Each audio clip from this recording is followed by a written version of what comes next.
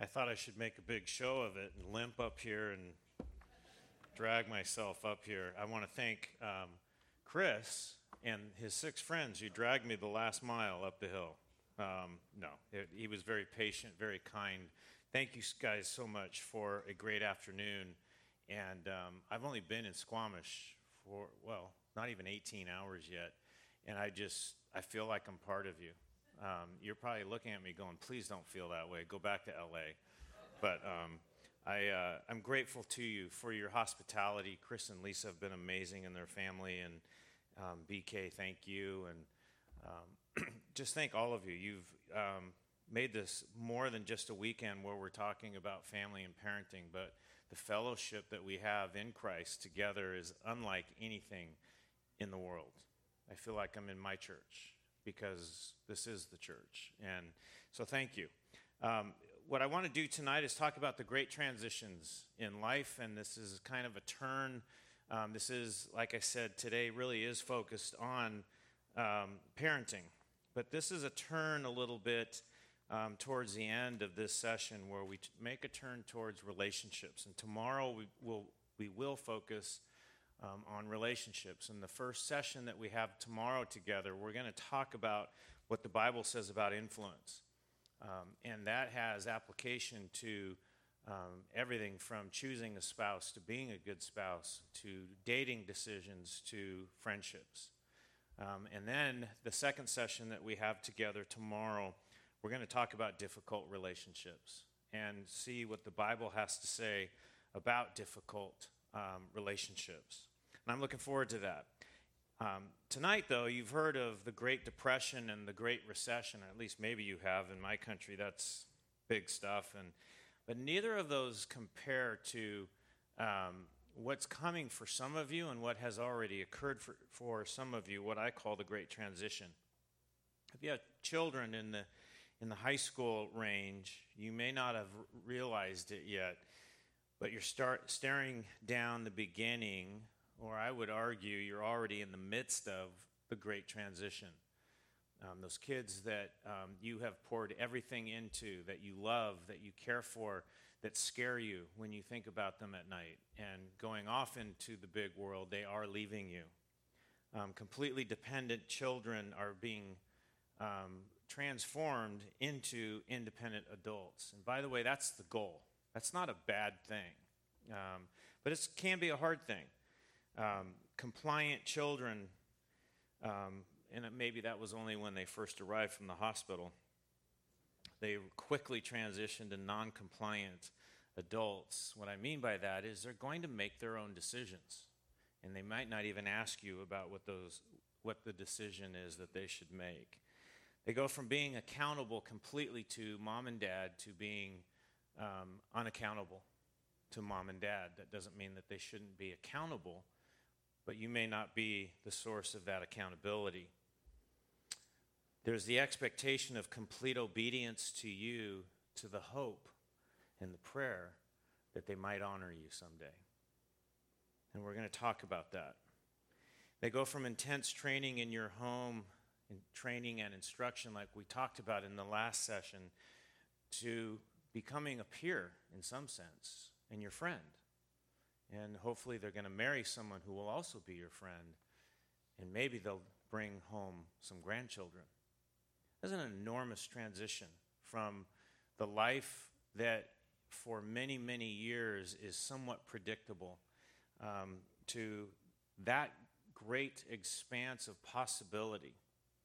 And I can tell you, I've been through that transition. Some of you have been. I still marvel that 35 years ago I married this petite brunette woman named Anne, and now we call her Granny. I don't know what happened. It happens so fast. And by the way, that's what she wants to be called, Granny Annie. And I've watched her transform from being an amazing mom to being an amazing grandmother. And I have no idea how it happened as fast as it did, but it did go quickly. And I know I sound old when I say that. Your children are going to transition from a member of your family, and by that I mean they'll always be a member of your family. But should the Lord will, they will create their own family. And your family, what you're used to, the culture and the tradition and the fun of your family, which I hope you are experiencing, will no longer be the primary culture and the fun and the family environment that they're going to experience. Now, usually by this point, somebody's crying. I hope I'm not upsetting you as you think about your children leaving the nest. What I really want to do is encourage you. It's a good thing. You may not have realized this, and depending on how old your children are, some of you may have very young children and you think, this has nothing to do with me. Well, everything we're going to talk about tonight is to prepare your children someday to leave the nest. What should you do? What must you think about? How to prepare them. And this transition, when it comes, is hard. Some parents never see it coming. And as of tonight, you can't say that. I'm telling you, it's coming, and I want you to think about it. Others see this transition coming, and they fight very hard against it. I've seen parents fight against it with everything they've got. They try to hang on. Today, I want you to think about being the parents that embrace it, that lead and guide your family towards that great transition.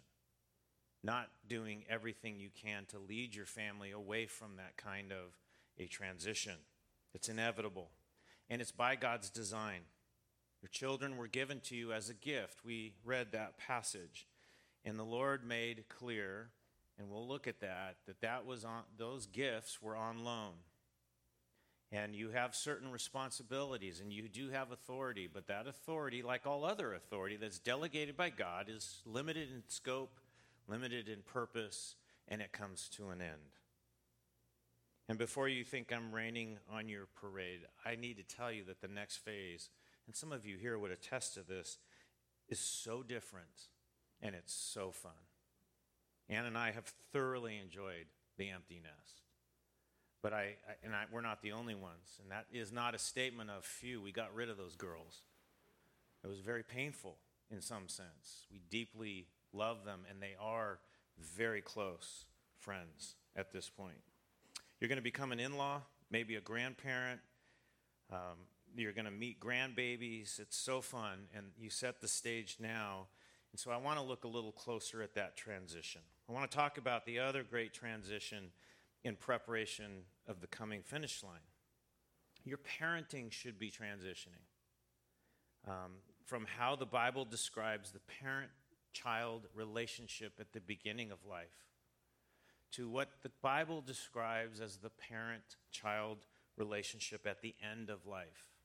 And I'm not ready to kill you off and send you to the grave. But I think it's always helpful to think about what is the end.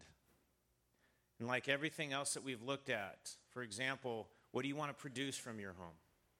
And we talked about that this morning. And what you want to produce from your home then rolls back and dictates how you parent and what you teach and what you train and how you do it. And it eliminates some of the mystery of parenting. And we're going to take the same approach here. And while none of the goals you have for your children change during this transition, the urgency increases because time is short. And I remember feeling that way. Let's talk about what the Bible describes as the parent-child relationship at the beginning of life. Ephesians 6:1 says clearly, "Children, obey your parents in the Lord, for this is right.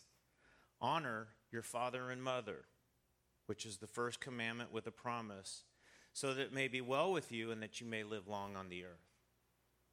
Colossians 3:20, a parallel passage, says, "Children, be obedient to your parents in all things, for this is well-pleasing to the Lord." There's two concepts that you heard there. One is obedience, and the other is honor. And obedience, the expectation in Scripture is that obedience is total. Obedience in all things. A child that comes home, an infant, comes home from the hospital, is incapable of disobeying. You lay that baby in the bassinet, and you say, "Stay." Is that baby going to go anywhere? The baby is incapable of disobeying that command. They're completely compliant and obedient. That changes pretty quickly, doesn't it? They're sinners. They're dead in their trespasses and sins, and while they can't disobey if they wanted to, that, of course, transitions and changes. The second concept in there is the word honor. It is beyond the capacity of an infant to honor their father and mother. But that capacity to honor mom and dad grows as the child grows. And it's a concept that's developed, it's nurtured, and it's trained. You see, the Bible also says that we're to honor all men. And so to be honored, we'll talk about towards the end of the session what that means from your standpoint. But if you want your children to honor their father and mother, you should probably teach them how to honor the king, as it says in 1 Peter. Honor all men, as it says in 1 Peter. Teach them what that looks like. In the beginning of life, your children are dependent on you. You live with them, you eat with them, you travel with them. In Squamish, you have a lot of fun outdoors with them, I'm learning. The parent chooses food. The parent chooses where you're going to live, what church you go to, what their relationships look like, what their schedule is, how they spend their leisure time. Academics, you make the decision on what school they go to. That's all done by parents. And yet, your goal is eventually to move from that dependence to independence, where they make those decisions. And then there's the issue of influence. The greatest influence you had, and I'll talk about it in past tense, was the day they were born. That is the height of your influence. And it's pretty high. It's enormous, and it stays pretty high for a fair amount of time. But necessarily and naturally, your role as their most significant influence is on a declining glide path towards somewhere between slim and none. But that's up to you, and that's up to them. So now we look at the other end of the timeline. And to do that, we have to consider for a few minutes what the term honor means. Ephesians 6:2 says, honor your father and mother. And there's a dilemma that I'm presenting here. I don't know if you're picking up what I'm laying down. The relationship with the child, with your children at the beginning of life, is built on obedience. They have an obligation to obey you. You have an obligation to require their obedience. And as we talked about in the last session, that is not for your convenience. You are ultimately teaching your children to obey who? God. To fear God. But the tool and the authority to teach that is you require their obedience to you. At the end of life, I think it's fair to say there is no obligation to obey you. And just to be practical about that, how many of you called your parents and asked them for permission to come here tonight? I'm glad some of you are smiling. It's a ridiculous question. How many of you asked your parents permission to go climb a crazy mountain today? You didn't. You are completely independent. You did not seek your parents' obedience. And why is that? Doesn't the Bible say to obey your parents in all things? Well, I think I will posit this, that you are required, your children are required to obey you. Now, at the end of life, when you're on your deathbed, they have an obligation to honor you. And somewhere in between birth date and your death date, it transitions. And the authority for that, it's really interesting. In the New Testament, Christ quoted the Old Testament command to honor your father and mother several times. When he did that, he was talking to Pharisees. He was talking to the religious leaders of the day. And in almost every case, honoring parents, not obeying parents was used. And it was in the context, if you look at these passages, for example, Matthew 15:4. Christ is confronting the Pharisees, and he's demonstrating to them that they're going to hell, basically, that they cannot keep the law perfectly. And they were so proud of their ability to keep the law. Matthew 15:4, Jesus says this, "For God said, 'Honor your father and mother, and he who speaks evil of father or mother is to be put to death.'" Well, he was quoting in that Exodus 21:15, the law. "He who strikes his father or his mother shall surely be put to death." Exodus 21:17, 2 verses later, the law, it says, "He who curses his father or his mother shall surely be put to death." The point there is Christ is teaching the Pharisees, or speaking to the Pharisees, and demonstrating they can't keep the law. He was talking to and teaching adult men. Jesus never quotes the command to obey parents when he does that. The command to obey parents is temporary. He always quoted the command to honor parents in the New Testament, in the Gospels. So obviously your relationship with your child changes. So when does the obligation for your children to obey you end? When does your authority to require their obedience end? I don't know if you've ever thought about this, but this is a key point in thinking about the great transition that's coming with your children.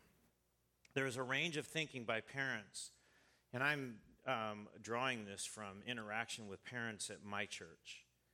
It may not be true here, I don't know. But some parents will say, "My adult children are not required to obey me," which, by the way, is correct. It's biblical. On the other end of the spectrum, I have heard from several parents that there is no limit or end to the command that children are to obey parents. I don't know if any of you are in that camp. If you are, you're probably thinking about Colossians 3:20, where it says children are to obey their parents in all things. Well, and parents use Colossians 3:20 to guilt their adult children into unquestioning obedience well into adulthood. And that usually doesn't end well, because a child will eventually understand they're not required to obey their parents, and it creates, for a parent who won't let go of that authority, that creates a conflict. Do you see that? I don't think you want that. Some of us set up artificial gates or circumstances that end the need for our children to obey us. I've heard some parents say it's when they're 21 years old. I have no idea what the magic is of 21. Some say my child has to obey me until they graduate from college. Some parents say my child, as long as they're living in my home, must obey me. When they move out of the home, they no longer are required to obey me. I've heard parents say when I'm no longer paying their bills, they no longer have to obey me. And as I move through these, some of you are jumping onto the boat going, "That's it. That's where I'm at." A lot of parents say, particularly when they talk about daughters, "My daughters, for example, are under my authority until they step out of my family, and they're under the authority of their husband. So when marriage happens is when they no longer have to obey me." Is any of that biblical? Is any of that practical? Is any of that helpful? And I would love to have you consider that question, that maybe perhaps that transition of you demanding their obedience, that maybe that transition happens even before they graduate from high school and leave your home. And I'm going to make the case for that here. And again, we're stepping now outside of "thus saith the Lord," and I want to be very clear about that. What's so interesting is the Bible does make clear that the beginning of life, obedience is the requirement. Not just for them, but for you. You must require obedience. It also makes clear that the end of life, as I've said, is that we have an obligation to honor our father and mother. Our children will also have that same obligation. The Bible does not ever say when that transition happens. I want to be clear about that. So we know the transition happens. We don't know from the Bible when that happens. And so what I'm trying to do from this point forward is to give you some thinking, some thought processes on when is that going to happen in your household. Okay? The goal from the first day of life is to teach your children, and you can say this along with me. I know you've heard this so many times, but the fear of God, the wisdom of God, and the obedience to God, and obedience to the authority in their life. This is the purpose of the temporary authority God has given you. The God of the universe has delegated to you the authority to require their obedience. And it's for a stated and specific purpose, and the purpose of that authority is for your children to learn to obey who? God. So I want to ask you a question. All authority is delegated by God. It's limited in purpose and scope. All authority that is delegated, any authority. I mean, look at Matthew 10 and you'll see this pattern. When Jesus sends out the disciples, he gives them special authority, and he says exactly who they are to exercise that authority over, what that authority is, what the purpose of that authority is, and the implication is that when that purpose is accomplished, the authority goes away. So, if you have children, and you understand that the authority to require their obedience, that the purpose of that is for them to learn to obey God, and you have children who are demonstrating in their life a pattern of obedience to God, might that be the time to ramp down the requirement that they obey you? Okay? Practical example of that, particularly if your children profess faith in Jesus Christ in their teen years, which happened with one of my daughters. From that point forward, she heard less and less about obey mom and dad. Because once they make a profession of faith in Jesus Christ, the conversation changes, and it is live in accordance with who you say you are. Obey God. Something to think about. And of course, when they don't obey you or they don't obey God, there is a discipline process. And you don't let go of that. The discipleship doesn't end. If your child is not saved, they still must come to grips with their accountability to God and to all other authority in their life, and their exposure to the discipline of the Lord, which we talked about. There are also consequences for them for the lack of obedience and submission, and this understanding should be in place well before the teenage years. That's the ideal. And if it is in place, then you have to start thinking about that transition of requiring obedience to you and submitting to authority in their life. That's you and other sources of authority. So how does your parenting change? Again, this isn't thus saith the Lord. These are things I want you to think about. I really think you, as parents, regardless of the age of your children, you need to have these conversations.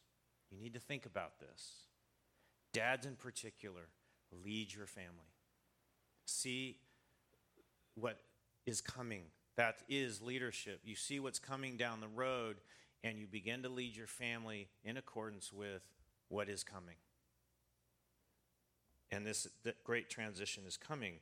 But as your children demonstrate maturity, you honor them. You honor your children by granting them more independence. And that independence, by the way, always comes with accountability. It's not let go and let God. You still are the primary source of discipleship in their life, the primary source of accountability. And as they do well, with more freedom is granted. You're looking for reasons to grant them independence rather than looking for reasons to withhold that. Example is driving the car. Boy, is that scary. Why would you hand the keys to your car to an irresponsible, flippant, dishonest, disobedient child. And yet, do you know how many parents do that? And you give away the leverage. You see, when your children are at that age and you're moving towards when they're going to be independent, there is a connection that they should be understanding in a visceral way before they get to the age of driving a car. But if not before then certainly at that age, that with privilege comes responsibility. And outside of that responsibility, it is foolishness for you as a parent to hand them the keys to their destruction. It's just an illustration, something to think about. That decision is in front of some of you. Do you hand them the keys to your car? And I would challenge you to think not about reasons why you shouldn't give them the keys of the car, but how you can. And how they can demonstrate the maturity of handling that kind of responsibility. And you talk about it in the form of honor as much as obedience. That you want to honor their maturity, their demonstration, regardless of whether they've professed faith in Jesus Christ. But you want to honor their demonstration of obedience to authority, not just yours, but the governing authorities, the traffic laws, everything else, by handing them that privilege. Okay? The day is coming when they're no longer going to need your permission, nor will they seek your wisdom. And you want to consider when that will be. And it's better that you open that door than waiting for them to push through that door. I remember one of my daughters, she was in college, and she asked if she could travel with friends, and it was to an activity in another state, and it was not activity that I was particularly excited about. But I trusted her. I didn't trust her friends, but I trusted her. And I remember the moment when I said, you no longer need my permission. You can do whatever you want. You're an adult. And I had the conversation with her, and it might have been a little late, and I say this to you, so maybe you think about having this conversation earlier. That the requirement to obey your parents is a mercy from the Lord. If you want, your children want to know what the will of God is, they just need to ask you, depending on their age. If they're 10 years old, I used to be in youth ministry for many years. It was really easy. We would tell the high school students, you want to know what God's will for your life is? What do your parents say? And they hated it. Your kids might hate it.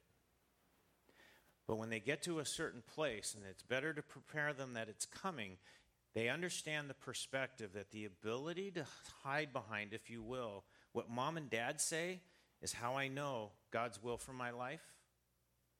That changes.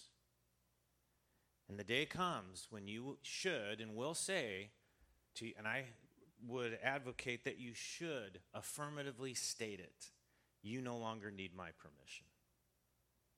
But understand, you just stepped through the doorway. You have left behind forever the mercy of not wondering what God's will is, at least in certain areas. You are now in an area where if you want to know what God's will is, seek the Lord. I can't tell you that. It's a great moment. And the second thing that I said to this particular daughter is, if you want to know what I think, I'll tell you. And if there's one thing my daughters know is I always have an opinion, and I'm always willing to state it. And I remember in that conversation, she said to me, no, that's okay. It's the moment of truth. I loved it. Because she's not required to seek my wisdom. That's not honor. And if she seeks my wisdom, she's not required to follow my advice. That is the great transition. And depending on what your home life is now with your children, that may be a small change, or that may be an extraordinarily dramatic change in your relationship with your children. So that is the great transition. It's something you need to think about, consider before you get there. And all of this should frame your thinking as you prepare for seeing your children leave the home. And some of you have months. And maybe you have a lot to do in the next few months. Some of you have years ahead of you before that great transition. And I think you thank the Lord for having those years, and you buy up the opportunity to grab a hold of a process that I promise you is going to happen. Own it. Get ahead of it. Shepherd it. Land the plane. That's the opportunity you have as parents. So I want to transition to super practical training and discipleship ideas that should happen with your teenager to prepare them for the independent life on their own. There's the relationship between you and them, that changes. But there's a whole scope and scale of life that is about to hit them. In our church in California, it's unfortunate in some ways, but the most common transition is that people graduate from high school and they go straight to college.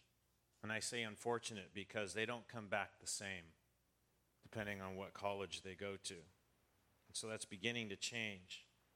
But when your child goes off to college, you may have required that they're home by 10 o'clock the day before. I promise you, the next day, they're not calling you to say, can I stay out past 10? You have no knowledge and you have no control.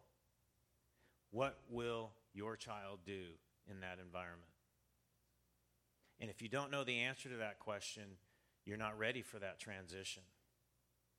If you know what the answer to that question is, good or bad, at least you're ready for that transition.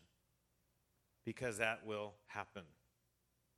I've been involved in college ministry at my church for many years. We enjoy it. But I've got to tell you, I'm astounded at how many kids in college, away from home, are completely unprepared for life. I mean, completely unprepared. And I wonder, and I even marvel at what were the parents thinking? Or why weren't they thinking? Why weren't they preparing their child for the decisions that are in front of them? If you're for your children, and I trust you are because you're here on a Saturday night, I want to help you to help them. There's practical issues of life coming. There's basic day-to-day realities on money. What do they do with a credit card? I am astounded at how many college students are handed a credit card and they have no idea how it works. Teach your children. By the way, credit cards aren't evil. In the hands of an immature and unprepared college student, they could be deadly to you, to your life savings. College students need to know about savings accounts, investments, what is debt, how to buy a car, pay rent, insurance, medical. When did you learn all of that? Whatever the answer to that is, you have the opportunity to get ahead of that. Meals, buying a car, fixing and driving a car, a house. Do they know how to clean it, maintain it? Do they know how to fix it? Do they know where electricity comes from? I'm telling you, it's amazing what I've seen. The big picture disciplines that all of us need to know and think about, whether you're letting your children exercise these muscles in the confines of your home to prepare them for that life, is what we want to talk about. They want to exercise these muscles in your home, in the safety of your home, so that they are effective, functional, and wise when they leave your home. And all of these disciplines are critical as an adult. So many leave home for college or whatever with no clue on some of this. What is their purpose? Why are they in school? Why are they doing what they're doing? planning, thinking beyond tomorrow. We talked about the difference between goals and dreams. It probably would be very good for your children to understand that difference before they leave your home. Decision making. They're about to make the most life-impacting decisions in their life. They're deciding where they're going to go to school, what their major is going to be, what their career is going to be, if they're moving away from home, what church are they going to go to, how do they pick a church, decisions about which boy or girl they're going to date and marry. All of these are big decisions. Do they have any idea how to make decisions? Do they know God's perspective on decision making? Friends, do they know the value of a good friend? Do they know the dangers of bad company? The whole issue of wisdom, do they know that the beginning of wisdom is to get wisdom? Are they trained in that type of thinking? That pursuit of wisdom is, according to Scripture, a pursuit that happens every day for the rest of their life. Do they know the difference between wisdom from above and that which is earthly, natural, and demonic, as it describes in James chapter 3? Do they know that wisdom is not defined by somebody saying pithy things? That James 3 says wisdom is a life. It's not what somebody says, it's how they live. What is their perspective on success? Do they know failure? Have you trained them with the practical wisdom of failure? There is no motivation for success if there is no risk of failure. Do they understand that? Have they ever experienced that? Are they personally familiar and acquainted with failure? This isn't an appeal to you to set traps and cause them to fail. That wouldn't even be fun. But what I'm saying is you need to let them feel the consequences for bad decisions. When they fail, they need to feel it. Let them fail. And I'll say it this way. Failure caused by foolishness at 15 has far less consequences than that same exact foolishness at the age of 25. So no, I'm not saying let them drive into a wall. But I am saying that when their decisions create consequences, when they're in your home, that is the golden opportunity and the safety and the security and the environment of your home to teach. So that when they are 25, they don't make those same errors. Do they know about marriage? Here's a hard one. Do they know about parenting? Yes, your children are going to be parents someday. That's kind of scary. So how do you prepare them for this? Well, I'm not going to take the time to develop this too much, but I'm going to challenge you that in Proverbs 1 through 7, every single issue that I just talked about is discussed in the context of a father teaching his children. This is an appeal to you to spend time in Proverbs, and maybe even spend time in Proverbs with your children. Because all of the issues that were just discussed, money, marriage, the opposite sex, morality, all of that is covered in Proverbs 1 through 7. I want to show you a pattern here. In Proverbs 1:8, it says, "Hear, my son, your father's instruction, and do not forsake your mother's teaching." Verse 10, "My son, if sinners entice you, do not consent." Verse 15, "My son, do not walk in the way with them. Keep your feet from their path." Chapter 2, verse 1, "My son, if you will receive my words and treasure my commandments within you, make your ear attentive to wisdom, incline your heart to understanding." Chapter 3, verse 1, are you picking up a pattern here? "My son, do not forget my teaching, but let your heart keep my commandments." Verse 11, "My son, do not reject the discipline of the Lord or loathe his reproof." Verse 21 of chapter 3, "My son, let them not vanish from your sight. keep sound wisdom and discretion. This goes on 17 times in Proverbs 1 through 7. It says, my son. And one time it says, go to the ant, oh what? He didn't call him my son, he said my sluggard.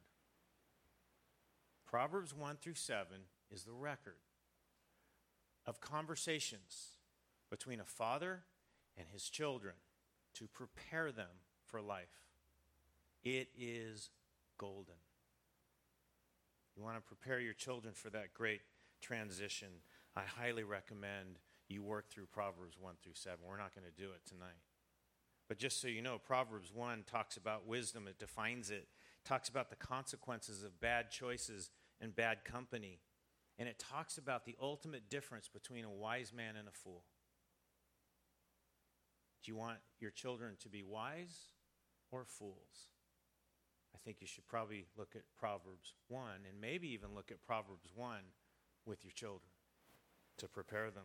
Proverbs 2, how to get wisdom, why to get wisdom. Proverbs 3 talks about kindness and trusting the Lord and humility, the proper handling of money, perspective on discipline, their sleep patterns, dealing with wicked people. Proverbs 4 talks about honoring parents. It talks again about bad company. It talks about good company. It talks about how to guard their hearts as they enter a phase of life where they're making big decisions. Proverbs 5 talks about discretion and honor. Proverbs 5 is a difficult chapter to read to your children. I know that. For years in my house, we read Proverbs every night. I forget what the date is today. The 6th, thank you. Our family would have read Proverbs 6. And tomorrow we would have read Proverbs 7. And I will tell you from experience that Proverbs 5, 6, and 7 were very difficult to read to a table of young ladies. Very difficult. Because in Proverbs 5, it talks about sexual sin and how it happens. It talks about marital relations. In Proverbs 7, it talks about how extramarital affairs happen.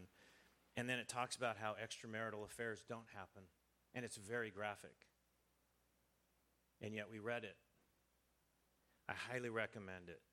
Proverbs 6 talks about investing and borrowing money. It talks about hard work and their speech and integrity and parenting and the evil woman. A difficult passage to read to young ladies.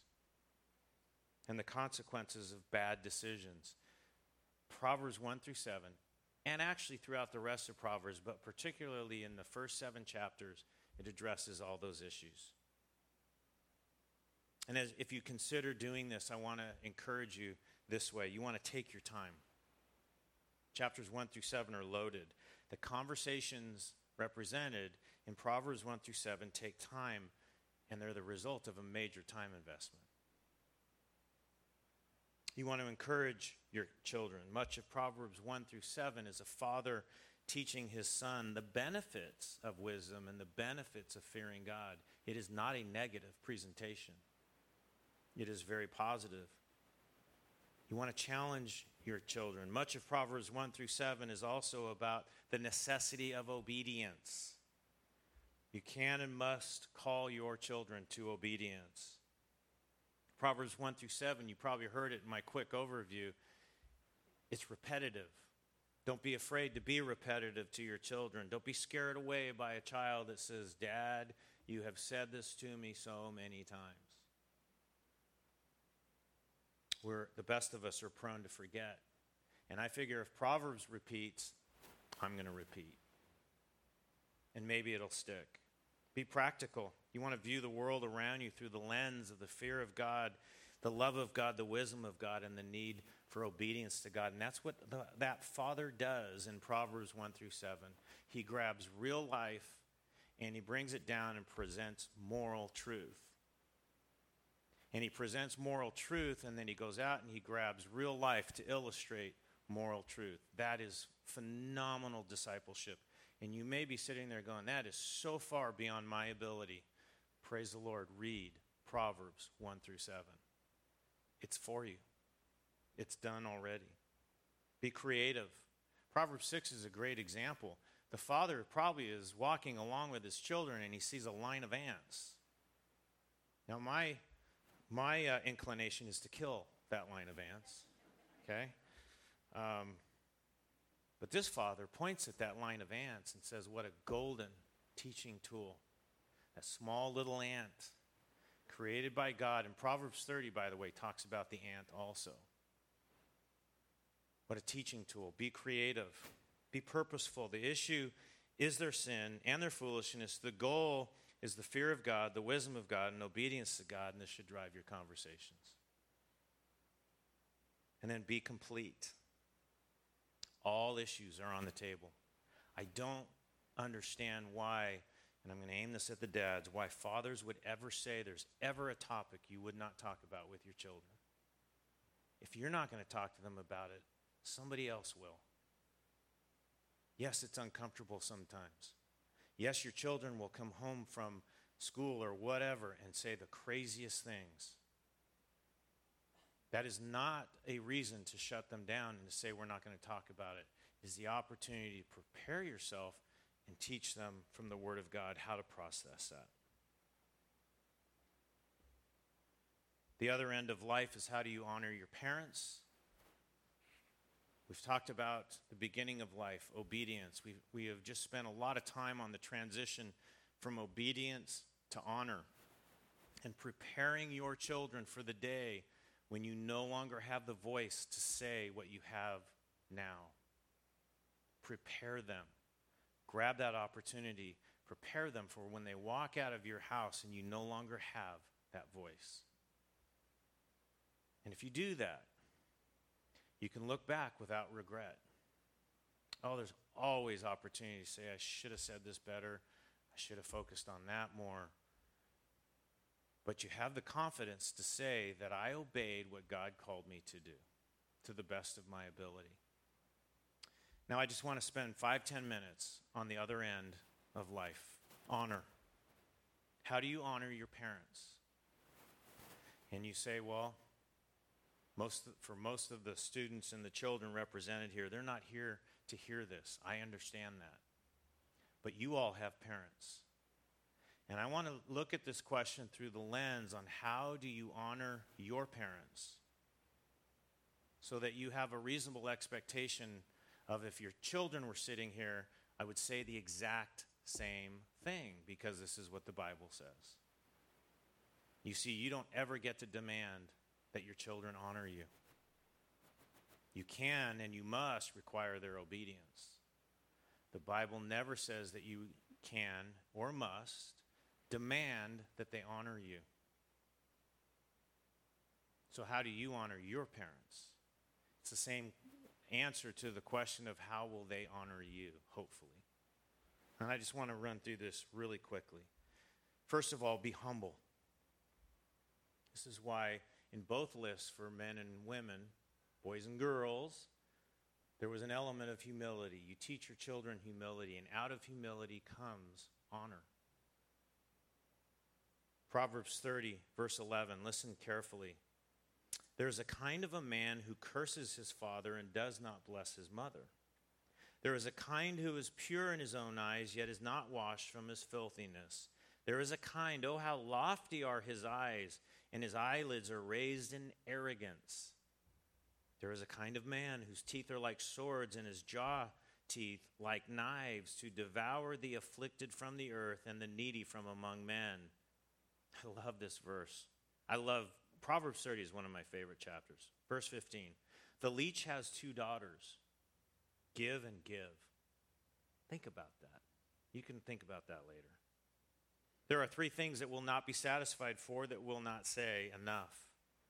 Sheol, the barren womb, the earth that has not been satisfied with water, and fire that never says enough. What is the point of all of that? What does that have to do with honoring your father and mother and humility? Well, you heard the beginning of this.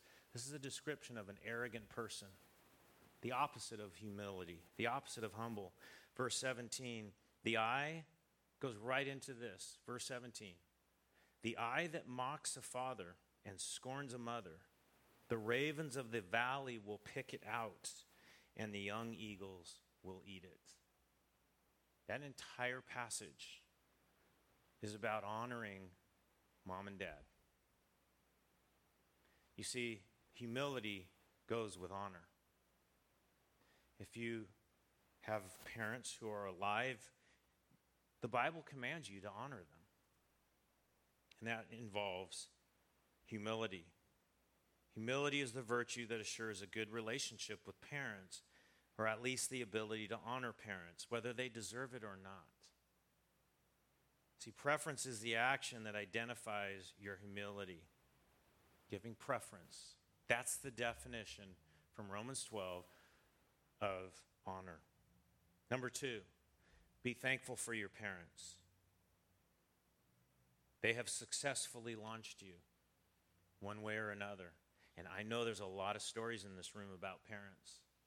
And I don't know that because I've heard them all. I know that because I know the human condition. We have parents that did it well. We have parents that did it poorly. We have parents that hurt us. We have parents that have damaged us. We have parents in this room who did it right, who you look back and you say, I want to be exactly like them. It's a sweet thing.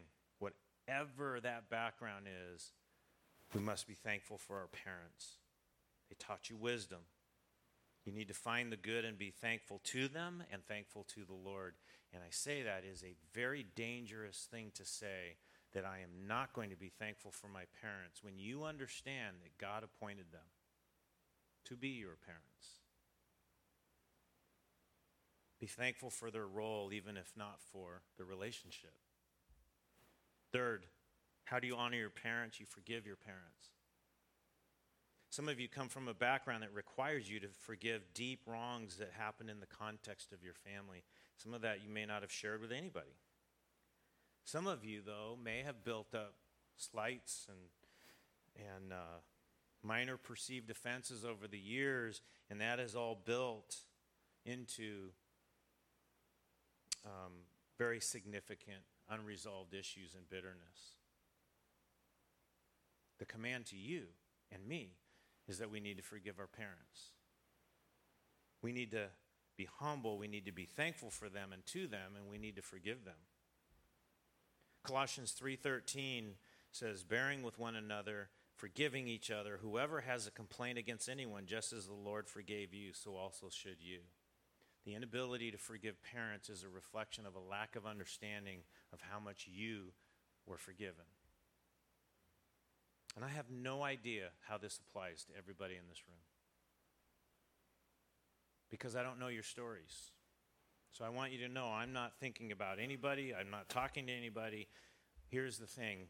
Whatever happened in those days, the Christian response is to let it go. In humility and thankfulness, for the sake of now and the future, forgive your parents. You give preference to them. You honor them by forgiving them. Number 4, this one might be hard for some of you. Listen to your parents. If you have a relationship with your parents, the way you honor parents is you listen to them. I say that very carefully. That doesn't say you do what they say. But one of the ways that you give preference to your parents is that you honor your parents is you give preference to them and you seek their counsel.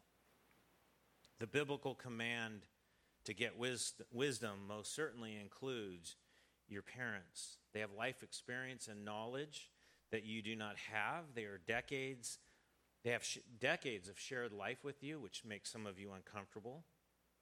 That's why you're not inclined to do this. They have context that you couldn't possibly replicate with anybody else.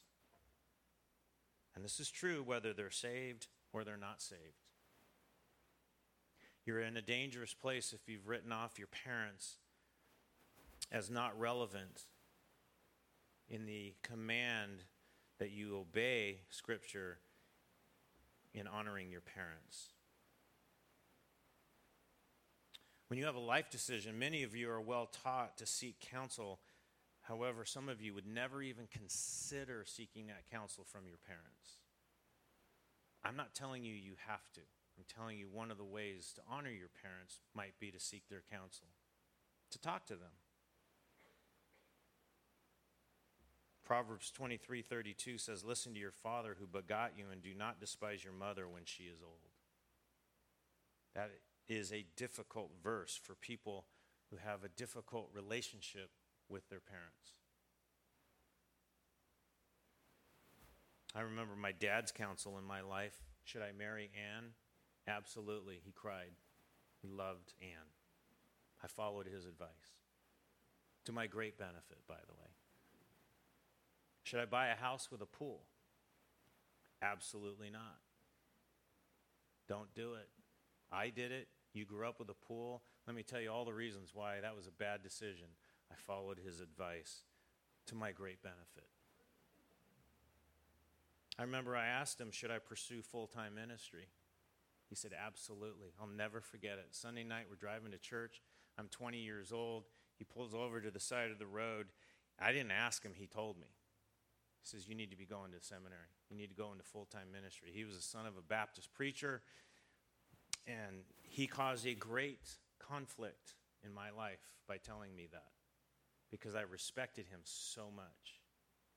For a lot of reasons, I didn't follow his counsel. He was not infallible. His insights and perspective were gold, and I haven't said much about my dad. He was in so many ways my best friend. He was 50 years old when I was born, by the way. He was injured in World War II, got a late start in life, and me and my twin sister arrived when he was 50 years old. Can you imagine parenting twins? I loved that man. I didn't realize how old he was until I was in junior high.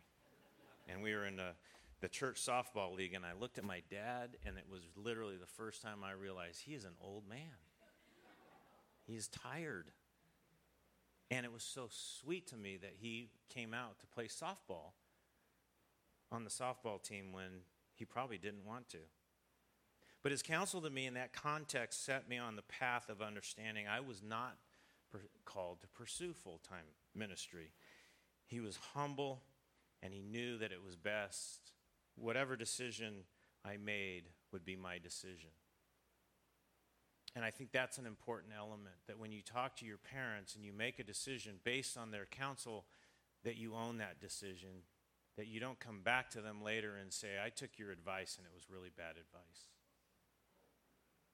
Can't tell you how often that happens. Fifth way to honor your parents is to prepare to provide for your parents. I read this morning, 1 Timothy 5:8. If anyone does not provide for his own, and especially for those of his household, he has denied the faith and is worse than an unbeliever. And number six is obey the Lord, even if that disappoints or angers your parents. You always obey the Lord.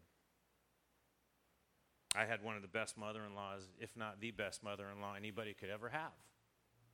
I remember the time she landed in our home and told us that we needed to stop spanking the children.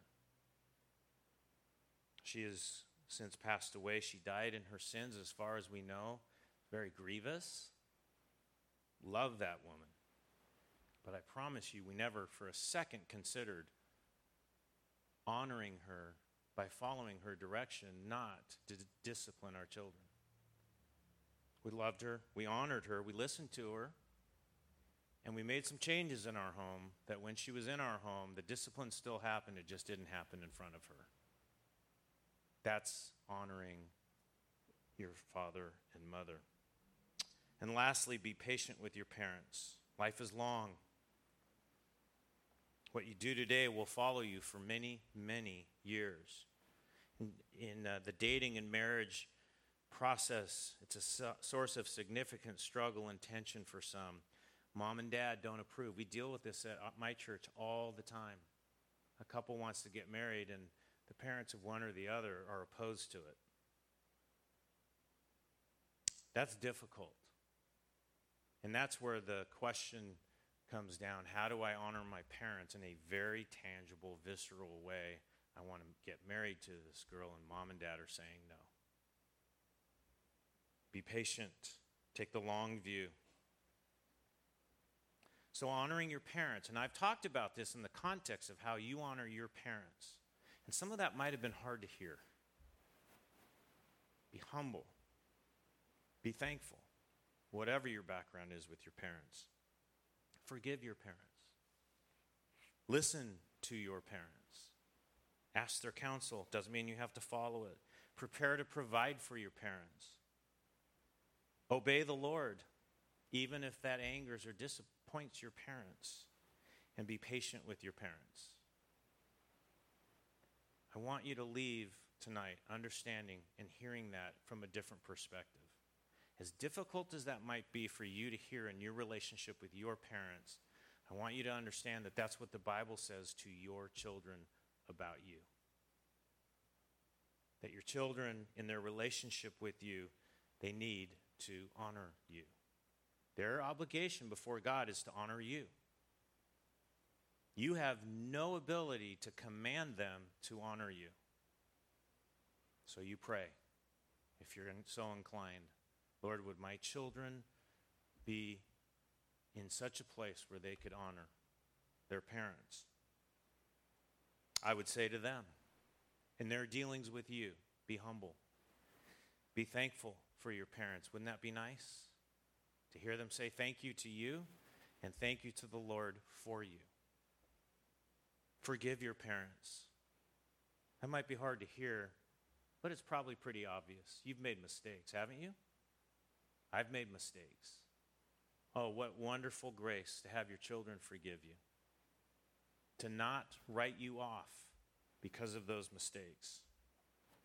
I would tell your children to listen to you, not just today, but after that great transition, as they leave your home, I would tell them, and the Bible tells them to listen to you, to give preference to you. I would tell them that they should prepare to provide for you. Not that that's what you want to have happen, but should it become a need, that is an obligation of children who honor their father and mother. I would tell your children to obey the Lord before they obey you, even if it upsets you or intimidates you or disappoints you. And I think you would agree with me, as hard as that is to hear, that that's what you want them to do, isn't it? And I would tell your children to be patient with you. Be patient with you. Those are the 7 ways that we honor our parents. And those are the 7 ways I pray your children rise up and bless you as they honor you. Let me close in prayer. Lord, thank you for the topic tonight and the application of your word. Lord, I pray that it might be clear what your word says and the application to our children as we prepare to send them away from the home, to leave the nest, to begin a new chapter of life. Lord, I pray that on the issues that are not clear in Scripture that we talked about tonight, that you would cause each and every parent here tonight to think about these things, to pray about these things, to consider these things together, and that they would jump ahead of that process and grab a hold of it and shepherd their family through that process. And Lord, I pray for each of the parents here, that their children would rise up and bless them, that they would experience the honor of their children towards them. And Lord, that we as adults, as their parents, might be an example of what that looks like as we honor our parents. Thank you for all of this. Thank you for your church. We thank you for such a great salvation. We thank you for the Word of God that gives guidance and help in these difficult issues of life. In Christ's name, amen.